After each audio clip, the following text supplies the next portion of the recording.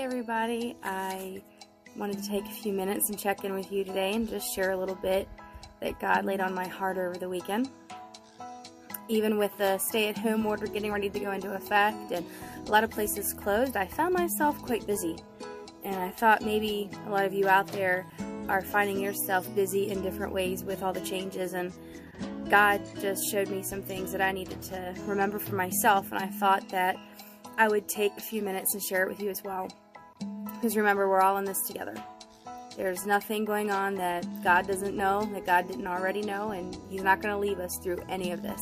I truly actually believe that there are some scriptures that right now we can read to help us remain calm, help us focus, and help us rest.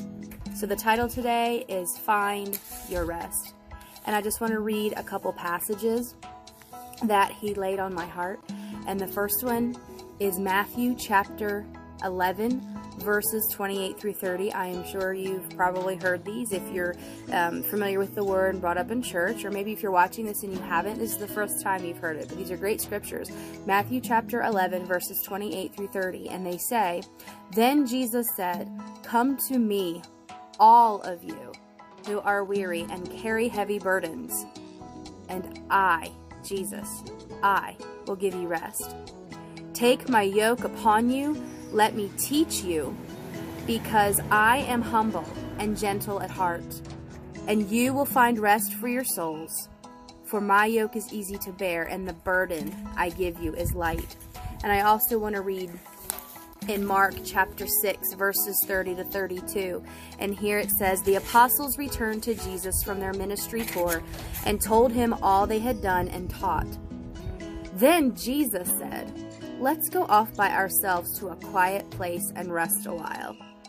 He said this because there were so many people coming and going that Jesus and his apostles didn't even have time to eat. So they left by boat for a quiet place where they could be alone." And in that section of Mark chapter 6, if you continue to read, you will actually see that even though they went off to get rest, it didn't quite happen because the people kind of kept following them down the shore, and they wanted to talk to Jesus and the disciples, and so the rest didn't quite fully happen. But I just want to talk a little bit first back in Matthew. Those verses of chapter 11, verses 28 through 30, that talks about Jesus saying, "My yoke is easy." And first I want to talk about when we first give our lives to Christ, God takes all that upon our sins, our chains that we'd carried with us for so long. All that stuff, it's gone. And I don't want anyone to think that being a Christian means you still have to carry those, because no, Christ takes all that and it's gone. But what He also tells us is that there's going to be trials, tribulations, we're going to have hard times, there's going to be rocky roads. And I think that probably for most of us, if not all of us, what's happening right now is maybe all of the above. It's a trial, a tribulation, a rocky road. I know that this is hurting a lot of people financially, and I know that our government has approved a great package that's going to help us, but some people, it still may not be enough. It may not be enough to cover their 100% income that they would get from the jobs that they're possibly being laid off from, or maybe this is hurting trips that were really important, trips that you'd already invested money in, or maybe something else that money was invested in and now this has changed it and it's a financial hardship for you. Maybe it's stressful because you don't handle change well. Maybe you have children or grandchildren that you're finding yourself having to teach more. Helping those kids, helping our children with homework is one thing, but now a stressful situation is that we kind of have to really try and teach them if they're doing the at-home learning. And a prime example I'd like to share with you is this weekend I was quite stressed, quite tired, quite run down with trying to help Lincoln do his homework. As a lot of you may know, he has autism. He also has ADHD. I've always given props to his teachers. They're amazing. I love them. But boy, now I just don't understand how they do it. I cannot teach the way they do, because I am not them.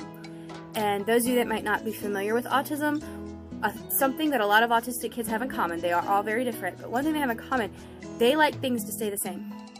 They do not want change. So even if I were to say the same words that his teacher did, because I'm not at the board where she was, and he's not in his seat, and on and on and on. Because it's not the same, he has a very hard time understanding. And I will tell you, I was stressed. I was frustrated. I was actually getting angry just at this whole thing that this had to happen. And I realized, okay, I have to remain calm. Because most children, they can sense when you're getting upset and angry. And with Lincoln, responding to his aggression with aggression is what we call a trigger. He will start spiraling because I'm getting upset that he's getting upset. So I needed a lot of calm this weekend. And I know that God was reminding me, Charity, stop trying to take it all yourself. I'm right here. Whether it's helping your child with work at home, whether it's a job situation that you don't know if you're going to have tomorrow, or maybe it's that you're working from home and you have no idea how to do that. Christ is saying, just stop. My yoke is easy. My burden is light. Let me help you. And a key thing that we need to remember there is let me help you. Christ won't force that upon any of us. We've got to be willing to allow him to come and help us through this time. I have also found myself cleaning more, shopping for groceries more often, cooking more. I think it's kind of odd that we all have all this time, it seems, because we're home 24/7, but yet I think some of us are working more. Parents, you might know what I'm saying. I don't know how, but it's just somehow there's more work at home, and that's another load that I'm carrying. And that takes us to our next passage that I had shared earlier in Mark chapter 6, verses 30 to 32. Christ himself, after they had spent so much time working and doing the things of the Father, he says, let's go and rest a while. Jesus himself is saying we need to rest. And I know that some of us, it's hard. I know that we can't go away to a place in the house and just shut everyone out. Not all of us can do that. Or if you've seen the movie War Room, I love it. The prayer closet, the prayer room. And I absolutely understand that we all can't do that. But I believe there's always a way that we can find to rest our bodies, rest our souls. Whether it's when you're getting ready for work in the morning, or sometime when you're in the shower, in the bath, if your kids will leave you alone long enough. Now mine, I hear, Mom, no matter what I'm doing, and I have to say, excuse me, can I have 5 minutes, please?